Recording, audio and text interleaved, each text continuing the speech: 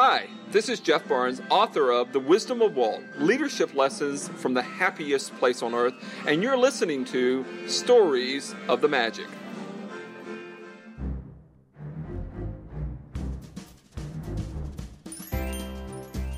Welcome to Stories of the Magic, an unofficial Disney podcast, with your host, Randy Crane.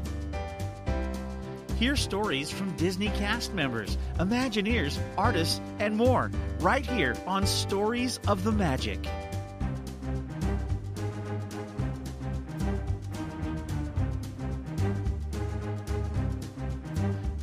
And now, here's your host, Randy Crane. Welcome to episode 102 of Stories of the Magic. I'm Randy, your host. Thank you for joining me. If you're new to Stories of the Magic, we are a positive and story-filled Disney podcast offering stories from cast members, Imagineers, artists, actors, and more, including guests, promoting a mutual love of Disney, celebrating and preserving the Disney magic and legacy, and inspiring people to live their dreams just as Walt Disney did.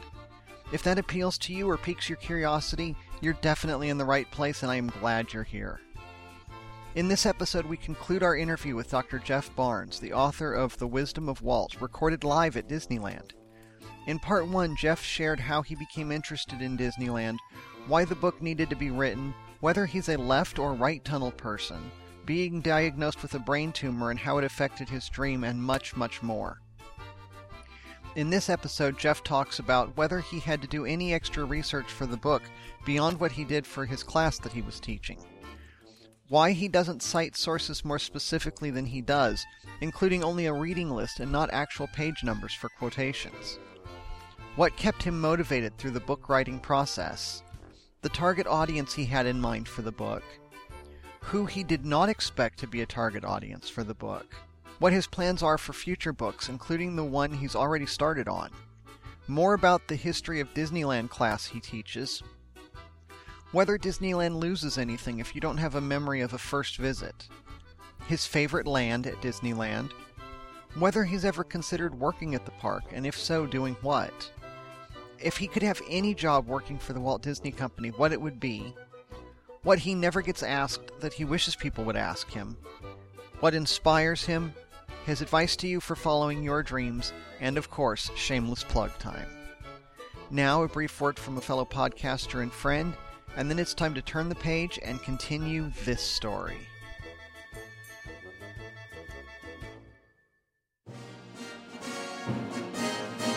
My name is Al. And I'm Joyce. And we're huge Disneyland fans. In fact, we love the Disneyland Resort so much, we host a podcast dedicated to the happiest place on earth to share that passion with others. That's right.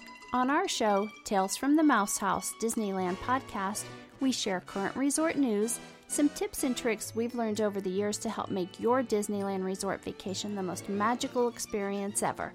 We uncover little-known and often overlooked gems we like to call hidden treasures, and even review the attractions and places to eat that make the Disneyland resort so much fun.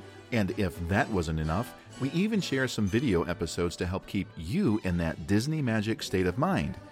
If you're a longtime fan of the Disneyland Resort, or you've just recently discovered the magic, this podcast is for you. You can find Tales from the Mouse House Disneyland podcast at www.talescast.com and in iTunes. And remember, make it a Mickey day.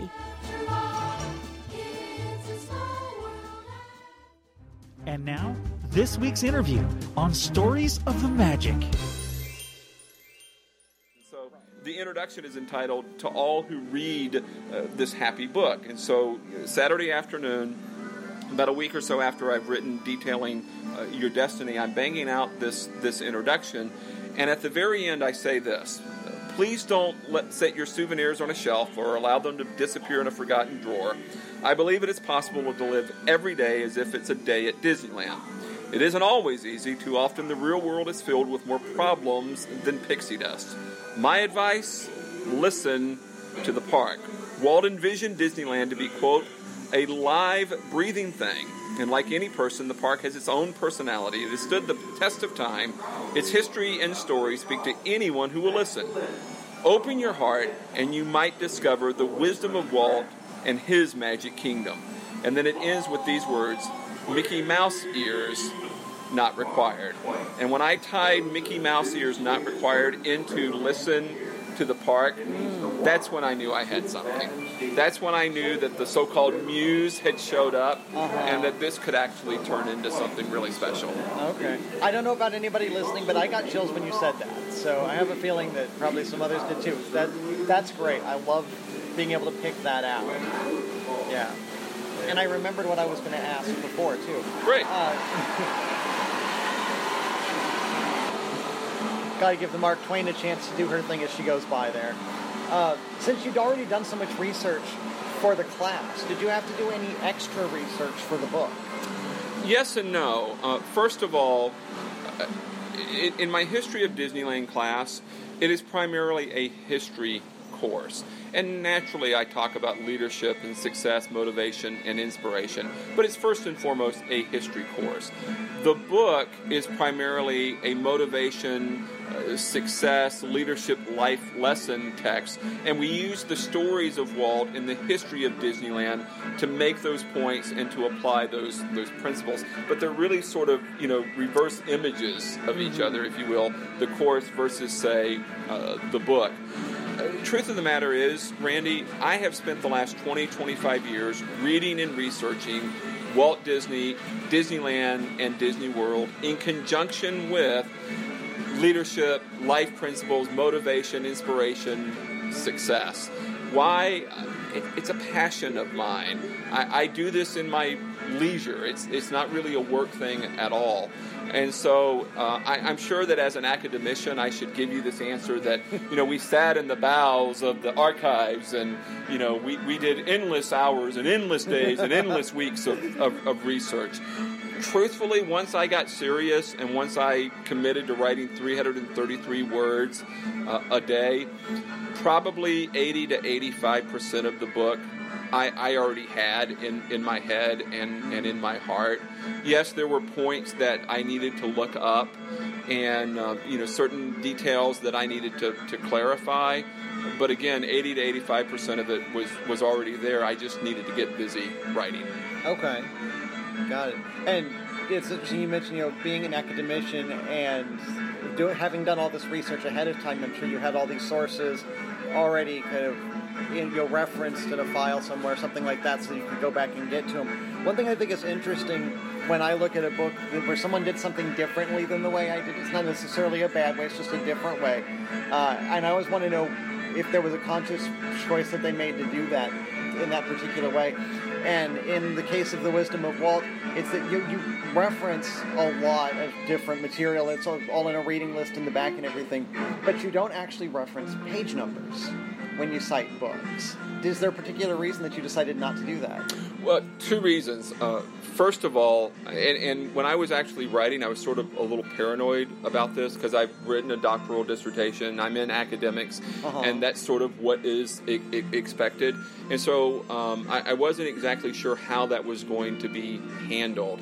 And when I sent it to my editor on April 14th, I had probably 50 different questions for him before he ever got into the manuscript. I want to say that was probably the first question. Okay. Because it was very concerning to me. Right. And what he shared with me was that typically in books today, unless it is strictly an academic text, you don't really have to be, obsessive, compulsive about, the source material, the page numbers, and what have you. And even if you are in a book like this, you don't necessarily want to distract the reader with that information in the middle of the page or in the middle of the narrative. And so it was a conscious choice between the editor and me to make sure all of the source material was referenced, but not to do it in the course of the text itself, but to include a bibliography in the back. And so readers can find the material, but it's not written academically. And to be honest with you, I'm really proud of that. If for no other reason, I think the message here is pretty important, and I want as many people as possible to have access to what we're trying to say. Mm-hmm. Yeah, absolutely. So, okay, that makes sense. I thought it was an interesting choice, so I'm glad to know what the reasoning was. Yeah, and at the very beginning of the book, there's sort of a disclaimer that I actually didn't write. My editor, Tyler Tischler, wrote, where he says, just like Walt doesn't interrupt Snow White and the Seven Dwarfs to tell you how it is made, we don't interrupt the wisdom of Walt to sort of tell you how this source information came to be or where you can actually find it. And interestingly enough, my editor has been to Disney World, has never been to Disneyland. And I was a little concerned, okay, is this guy going to get it? Right. But when I asked that as the first question, and he immediately came back with that well-written disclaimer, I'm like, okay, I got the right editor. He gets it. Yeah. It's always nice when you suddenly get that confidence that you've got the right editor. I know what you mean. So, writing a book is not easy, obviously. If it was, everybody would do it. Yes.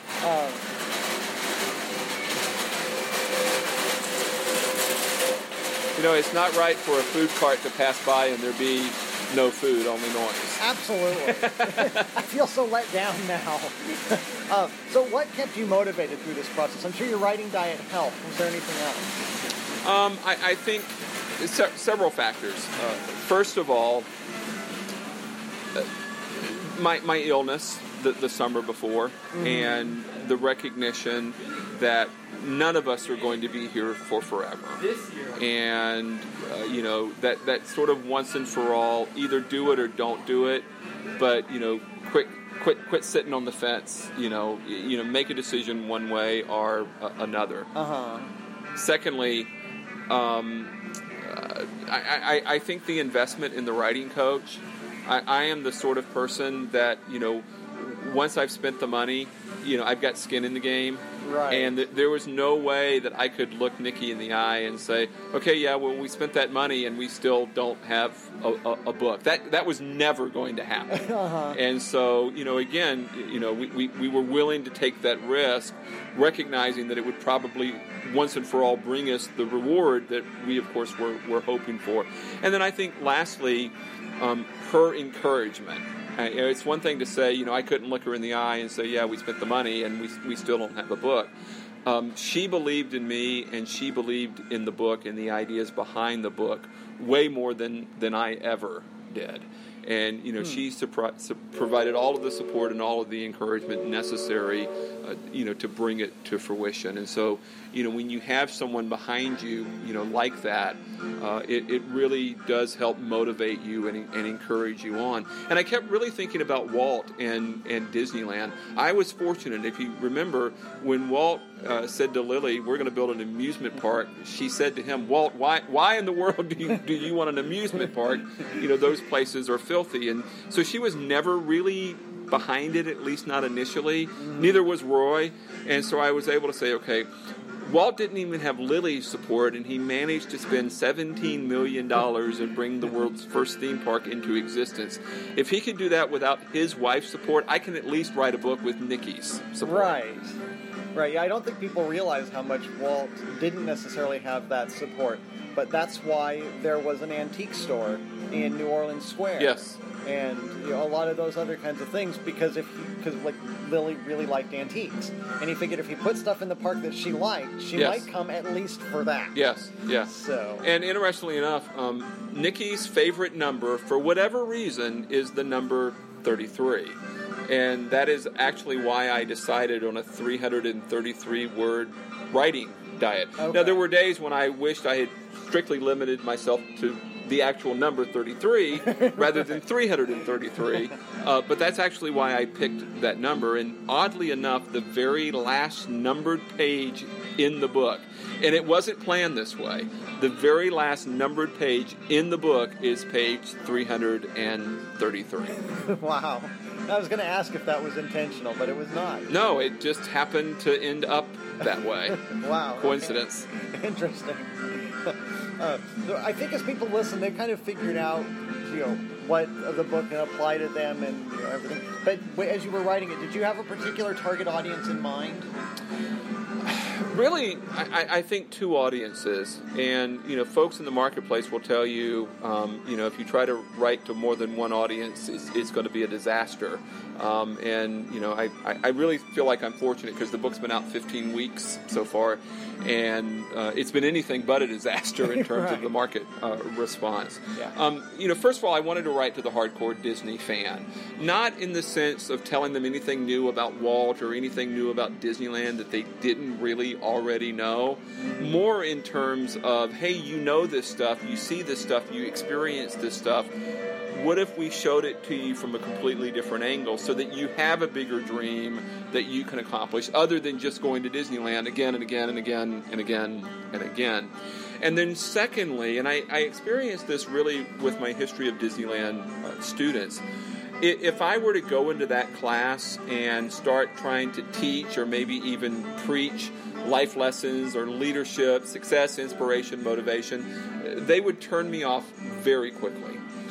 But if you do it with Disney and Disneyland as the vehicle, why they peak right up and they become very, very interested. And so I really wanted to, get those lessons into the hands of as many people as possible, using something fun and using something accessible. And of course, what is more fun than Disney and Disneyland? Right. Yeah. Was there anybody that you had in mind that would not be the target audience for it? I have to be very careful here. Bearing in mind that anybody is welcome to read it and enjoy it, but just somebody that maybe you didn't think would be who you were. My own peers and colleagues and academics. Okay. Yeah, and I say that simply because I didn't write it academically, and there might be the expectation that I would have. Right. I wrote it using a very accessible writing style, and the reviews that have come back all note, that it is quote unquote an easy read, which for a lot of folks in a university setting that might actually be offensive. Right. But I welcome and I embrace that because again, I want this message out into the hands of as many people as possible. And then lastly, there are some folks who come from what I like to refer to as the sad school of scoffers who, really question if there's anything to learn from an amusement park, or even if there's anything to learn from someone like Walt Disney who never got any further in his own education than 9th grade. Mm-hmm. And so, again, I did not write it for that particular audience, even though I am a member of that so-called club. Okay. Interesting. Yeah. It's funny how a lot of times who we think we're not writing for, or who we think isn't going to appreciate it, actually ends up doing so, but that's all kind of more of a byproduct than trying to write for them, because then, like you say, you get too broad in who you're trying to focus on. Yeah, and in all fairness, the book has actually been popular at the university setting, and not just my own school at California Baptist University. Mm-hmm. I've gotten emails and book orders from different schools, colleges, universities across the country, and so even though I didn't write it for that audience, it is resonating with them, and they are responding well to it. And I wouldn't be surprised if a lot of that has to do with the fact that it is Disneyland, which speaks to that child in all of us, and even the academics that if they're going to sit down and write, it's going to be a very intellectual paper or article or book or whatever. When it comes to reading something, if it connects them to that part of themselves, then they enjoy it. Yes. Yeah. So, are there any plans for a sequel or a companion or anything like that? Yes, I actually have 3 book ideas in the works, and I've started on one of them. First of all, I've been asked by Theme Park Press to write a general history of Disneyland, and what the publisher said to me was, there's a lot of great Disneyland history books out there, to include Sam Genoway's The Disneyland Story, which is actually one of the textbooks in our History of Disneyland class. But they really are looking for one that is less academic and more general and more accessible. And even though I am, again, an academician, my writing style is just that, very accessible. And so I've signed a contract with them. Secondly, I have come to realize that there is more to the wisdom of Walt, and I've already began to sketch out those chapters. I think it would end up being titled Beyond the Wisdom of Walt, more leadership lessons from the happiest place on earth, and would probably go into some of the stories that extend outside of Walt's own lifetime, to include, say, Disney World, or maybe even Disney's, California Adventure, plus other stories that, we just didn't have the opportunity to share inside the original Wisdom of Walt. And then lastly, the book that I would really love to write, there's a text out there entitled, If Disney Ran Your University. Well, I'm sorry, there's a book out there, If Disney Ran Your Hospital. Oh yeah, I've heard of it. And I have been inspired by that and would love to write a book entitled If Disney Ran Your University. Okay. Interesting. And I assume the first one the one that you said is already in process, is that the general history of Disneyland with Theme Park Press? Okay. Do you have any kind of release date planned for that one, or is it still too early in the process for that? I've told the publisher that it would take me about a year, and we're not to November 22nd yet, so I'm not saying that's the only day that I can start writing a book, but right. I'm a little bit, I haven't really started in earnest yet. I've written a few things, and so I still think we can make the year target as long as I get started by November 22nd. Okay. So you know what you'll be doing on Black Friday. Probably so, yeah. Yeah. Okay. And, we've talked several times about your class that you teach, but I want to know a little bit more about it. Like, kind of, how do you structure the class? Obviously, you take a field trip to Disneyland, but what else do you do? Well, first of all, I start with a lecture entitled The Walt Disney of Disneyland, because these are young people in college. They're anywhere between the ages of, say, 18 and 24. And this particular generation, well, first of all, they've never known a world without Disneyland. Right. And here in Southern California, they've never known a world without Disneyland literally in their backyard. If you ask them, almost none of the students can tell you about their first trip to Disneyland because they were too young. They don't remember it. Mm-hmm. All they know is they grew up in Southern California, and as often as possible, they and their family went to Disneyland. And so as a result, they know almost nothing about its history, almost nothing about its story. And Walt is sort of this mystical figure. They know that there was a Walt Disney, but other than that, he's sort of lost to them. And so in that lecture, they come to discover, again, Walt wasn't just born successful. They learn that he went bankrupt in Kansas City, which prompted his move out to California. Right. They come to discover that not only did no one believe in Disneyland, they didn't even believe in Snow White and the Seven Dwarfs as the world's first fully animated feature. And so again, trying to connect them to this idea that, dreams are challenging, and, Walt Disney didn't just speak the words and they happened. He simply pursued with courage and overcame any and all adversity and any and all obstacles, because that's what I want to see them do with their own dream, their own life, and their own story. Beyond that, we really work to try and connect the history of the park to U.S. history. So, for example, we talk about how unique the decade of the 1950s was, the middle decade of the 20th century, 1955, being the middle year of that middle decade, and why Disneyland connected with the American public in such a special way in a very unique time culturally in American history. One of our favorite class sessions, we actually sit down and watch the entire opening day broadcast from ABC television by way of YouTube, July 17th, 1955. The students, they have no idea who Art Linkletter is. They have no idea who Bob Cummings is. They're shocked to find out that Ronald Reagan, who would go on to become president of the United States, was one of the opening day MCs. And they have a lot of fun, and I think a lot of introspection too about what they see reflected regarding America in 1955. 1955.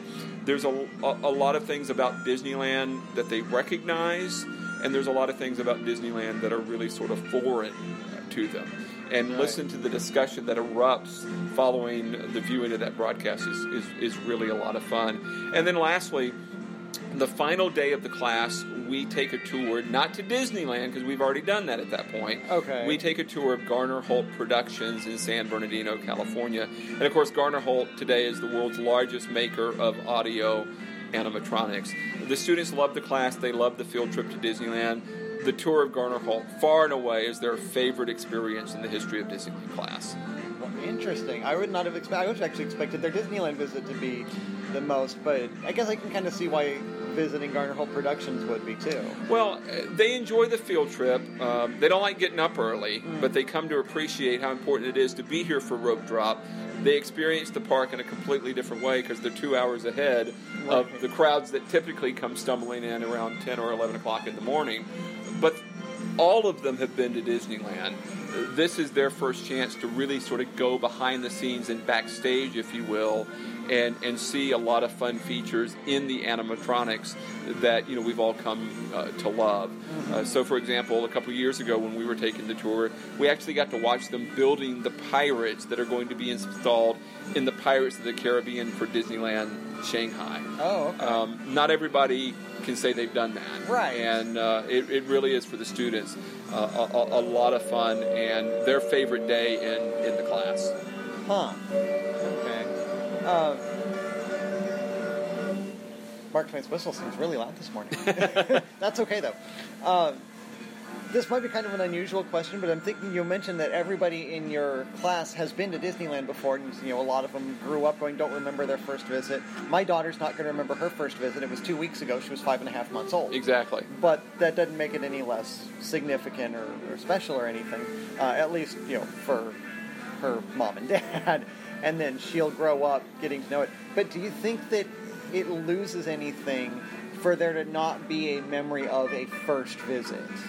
I don't think so, because what I hear from these students is, and this is sort of almost an opening question when we start the class. Why are you taking the course, and what is it about Disneyland that matters to you? And you'll hear stories inevitably from their childhood that are connected to either a parent or a sibling or some sort of crises, and they do a really good job of connecting those memories in a narrative sort of way and coming out on the other side about what the meaning is and why all of this matters. So, for example, I've had one student say to me, my parents divorced when I was 6 or 7 years old, and up to that point we always went to Disneyland as a family. And no matter the crisis that we were going through during that divorce or even afterwards, as we learned to be sort of a split and then ultimately a blended family, Mom and Dad, even though they were no longer married, at least once a year would come back together and take us all to Disneyland.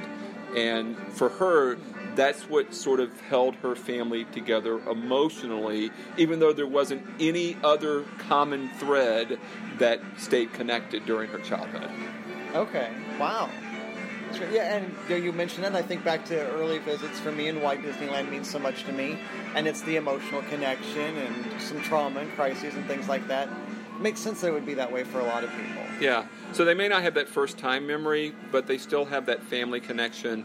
They still have those traditions.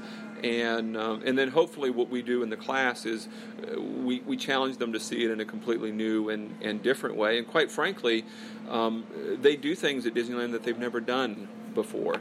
Their experience typically at this point is they show up, mid-morning, mid-afternoon, or maybe even mid-evening, and they go looking for the big rides. They ride Space Mountain, they ride Big Thunder, they ride, Pirates of the Caribbean. For a lot of the students, not all of them, but for a lot of them, they'll say, wow, that's the first time I've done a Fantasyland dark ride. Or that's the very first time I've ridden a vehicle down Main Street. Right. And that's sort of unfathomable for me. Yeah. But it also makes me very, very proud that, we've connected them to another aspect of Disneyland, and hopefully they'll appreciate that and continue that experience into the future. Mm-hmm. Okay.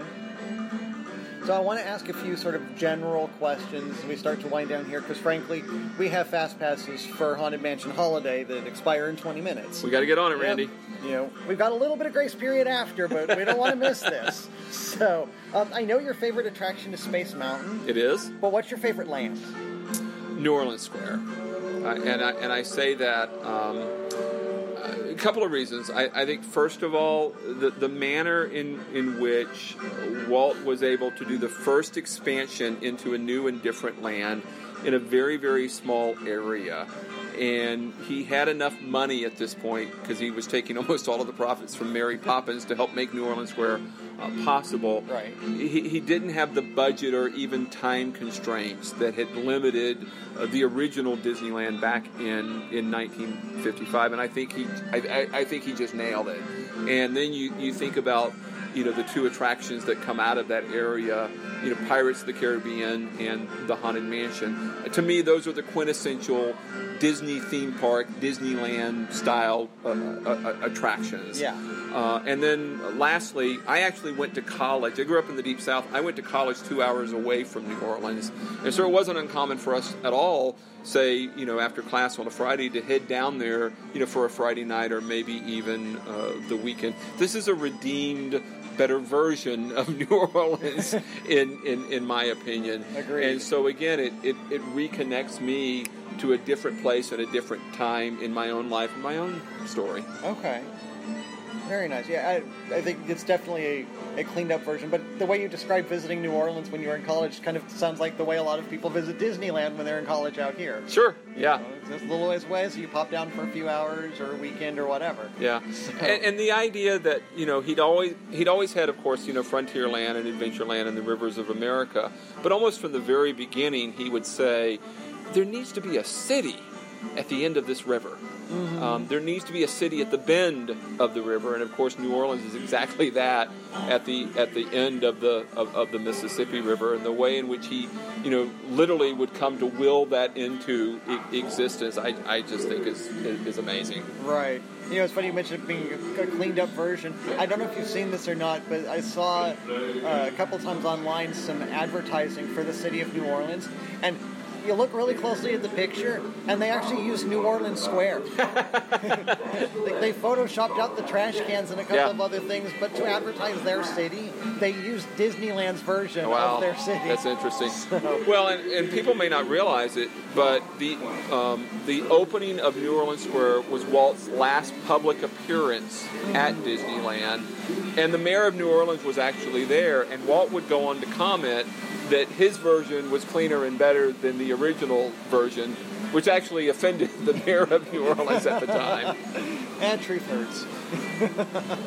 So, have you ever considered working at Disneyland? I think I know the answer to this. But... I would love to work at Disneyland. I would love to work at Disneyland as a cast member. I'm not sure that would, put enough food on the table at this point in our lives. Right. We're hoping that the wisdom of Walt does well enough that maybe when we retire, we won't need to worry about exactly how much money I'm making, so I can come down to the park and be that long lost tour guide that I've always dreamed of being. But yeah, I would love to be a Disneyland cast member, and if not a tour guide, I would also love to be a jungle boat cruise captain. Okay. Outside, well, maybe not outside of, but thinking broader. If you could have any job working for the Walt Disney Company, doing anything short of like Emperor of Disney, you don't get fiat rulership of Disney, sure. But short of that, if you could do anything, what job would you want to have? You can make it up if you want. Sure. Well, first of all, I do a lot of speaking and I use the Wisdom of Walt as a platform to give those talks.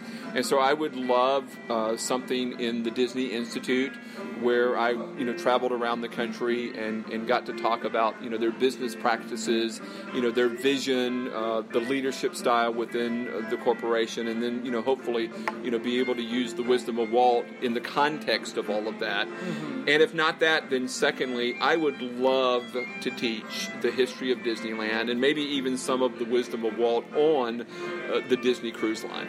Oh, that's great. That's a great idea. Yeah. So Walt said, Disneyland will never be finished.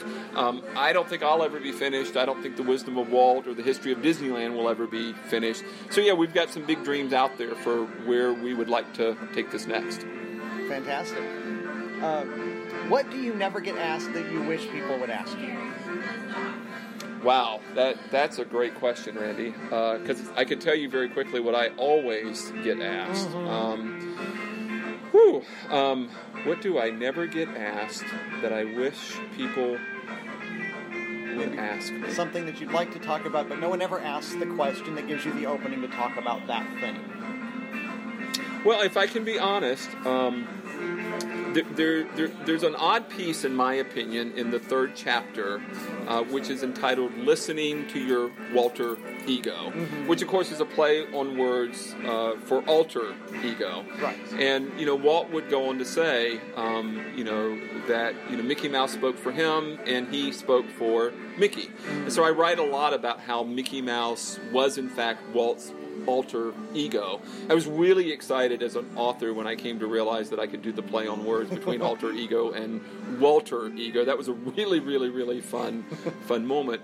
And I actually write in that chapter about my own alter ego, which is a character by the name of Albert. And I would have thought at some point that someone would have asked me about Albert, but that hasn't really happened yet, and Albert's very sad about that. Oh, he was hoping he was hoping that the Wisdom of Walt would be his big reveal, and no one's really gone there yet. Oh, well, you have the form now. If you want to take a minute or two to talk about Albert, you're welcome to. Well, like I said, it's a little bit odd, but again, Walt would say, let's not forget that it was all started, by a mouse. But of course, Mickey Mouse isn't real. Mickey Mouse is a cartoon character that he developed after he lost Oswald the rabbit, and yet he's very much a reflection of Walt's optimism, Walt's desire to push forward no matter what. And again, Walt would go on to speak for Mickey, and Mickey would go on to speak for Walt. And so for the last 27 years, I have developed this character who's actually a hand puppet by the name of Albert. And a lot of people think that's a little odd. A lot of people think that's a little strange. And yet, when you think about it through no one thinks Walt and Mickey are strange. And so what I show to the reader is you have a better side to yourself. Mm-hmm. You have an inner voice that isn't just a critic, but you have an inner voice that's really challenging you to go after your dreams and to step up and again be your own hero.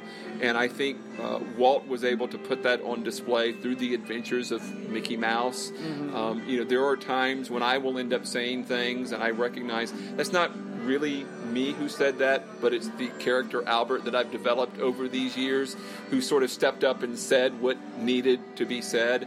And again, because it's not about me, it's about the readers.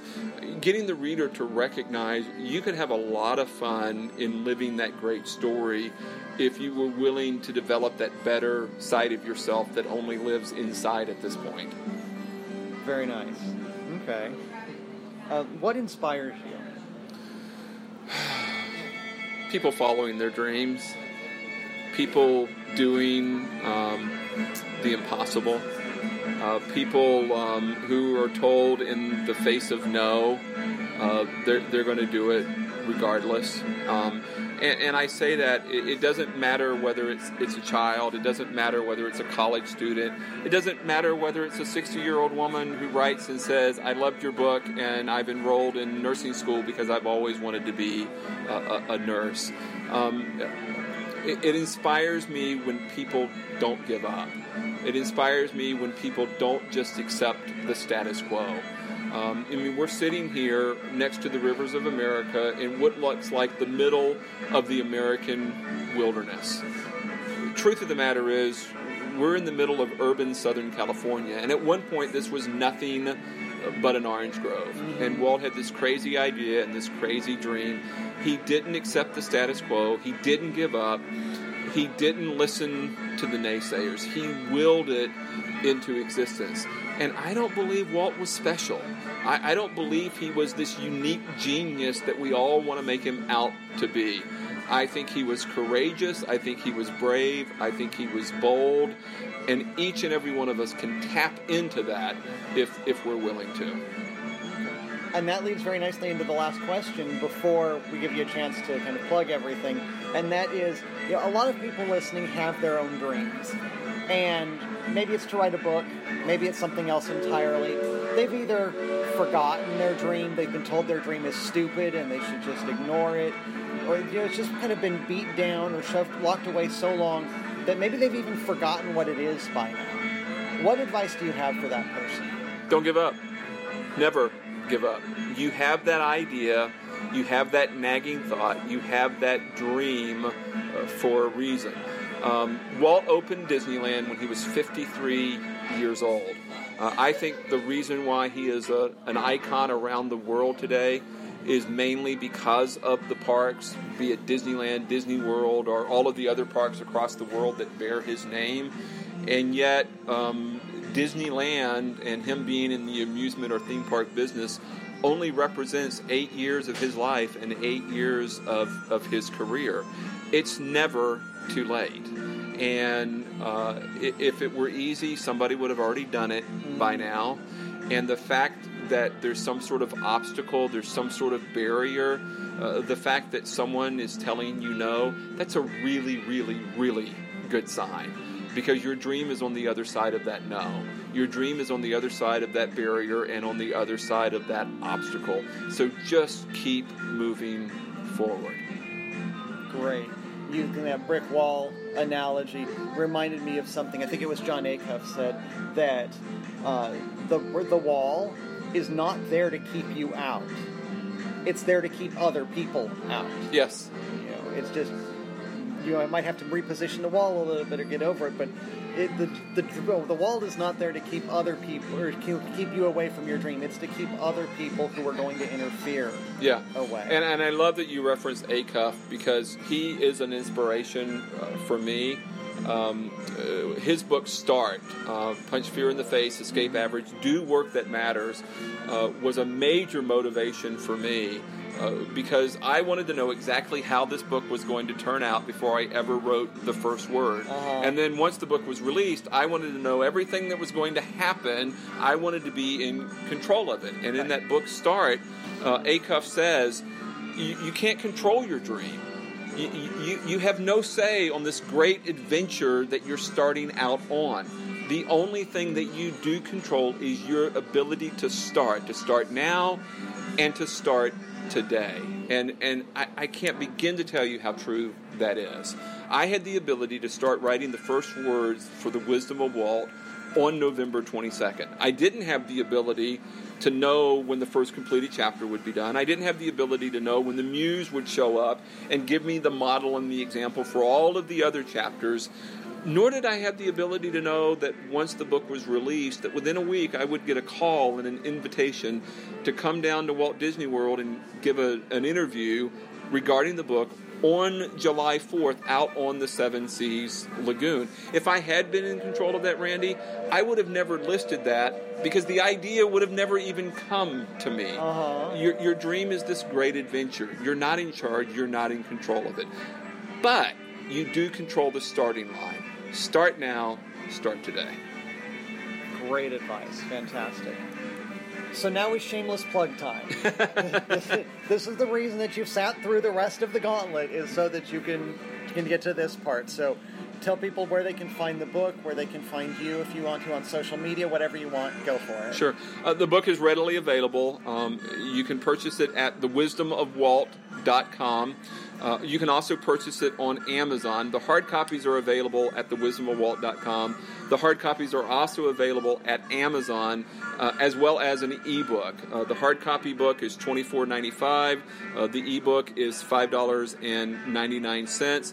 If you purchase the hard copy, regardless of you do it by way of my website or even Amazon, every single book is personally signed by me.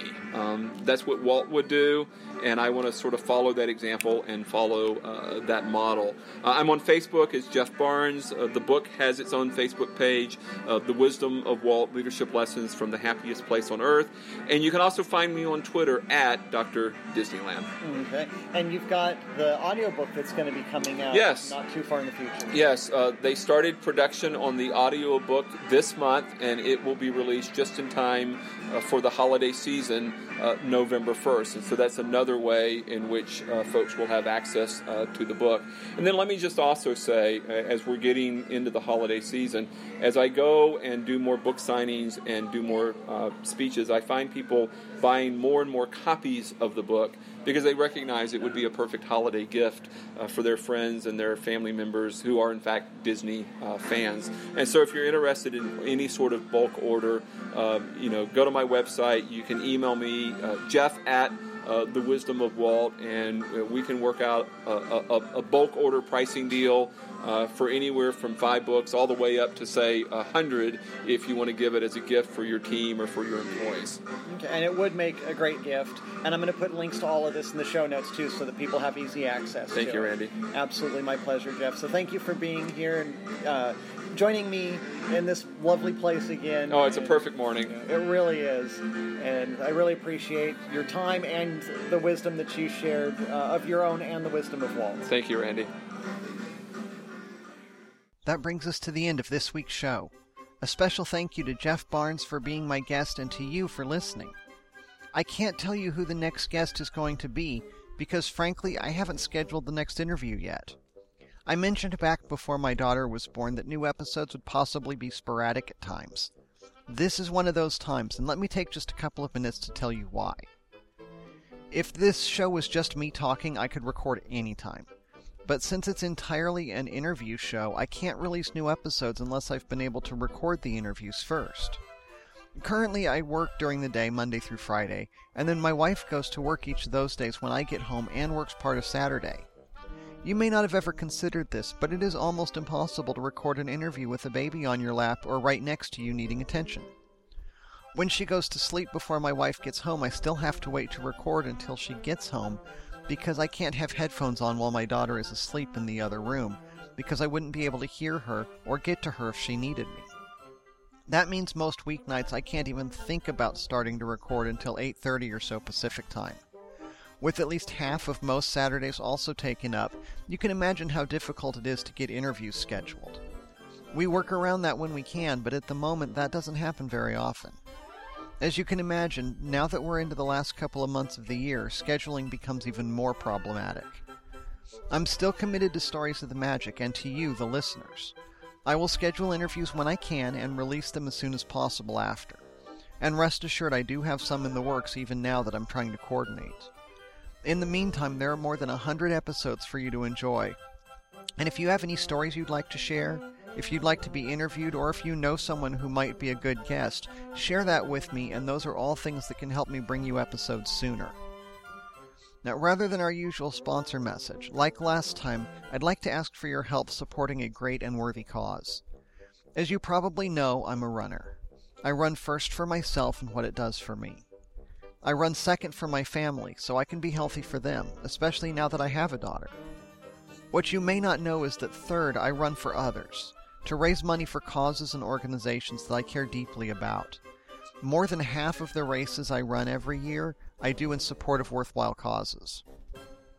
On the weekend of January 15th to the 17th, 2016, I will run 22.4 miles for Team Muscle Makers for Ulrich Congenital Muscular Dystrophy. Yes, I'm running a 5K, a 10K, and a half marathon, all in support of this important cause. I'm putting myself through a lot to be able to do this, actually, just so you know. Team Muscle Makers for UCMD's mission is to raise awareness for Ullrich congenital muscular dystrophy, a rare form of muscular dystrophy with only a few hundred documented cases worldwide. Because it's so rare, these people who are afflicted soon after birth may often not get the help they need and have little hope for a cure because it's not a big-name disease and gets overlooked. As a team, it's our goal to raise money for the research for new treatments and one day a cure for UCMD, and to do this we run. My fundraising goal is $1,200, but it's more than just a goal, it is a necessity. You see, if I don't raise at least this much, I won't be able to participate at all. This is my fundraising requirement. I'm doing the training, getting up early, running in heat, cold, rain, whatever, icing sore muscles, but without help, all of that will be for nothing. I'm also funding a part of this goal, at least a third of it myself.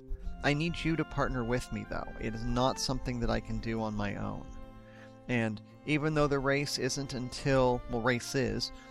until mid-January, the fundraising deadline completely is actually the end of December, and I need to have at least half of the money raised very, very soon.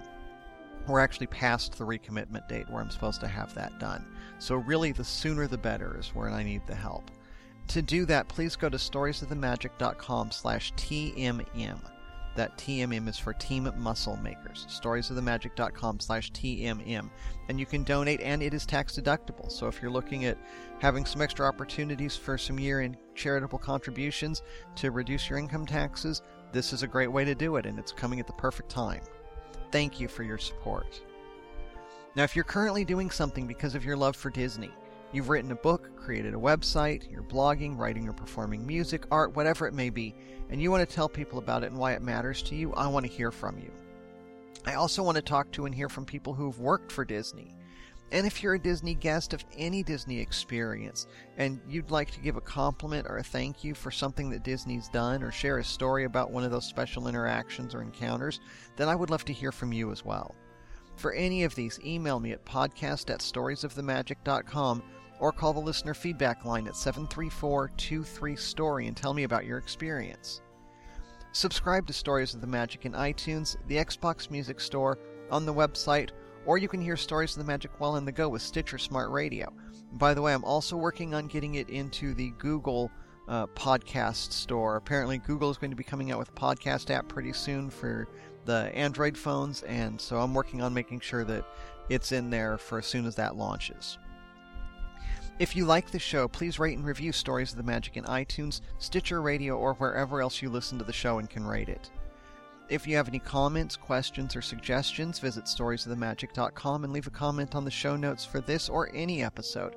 While you're there, you can check out the show notes for useful links from each episode, like in this one, a link to buy Jeff's book on Amazon.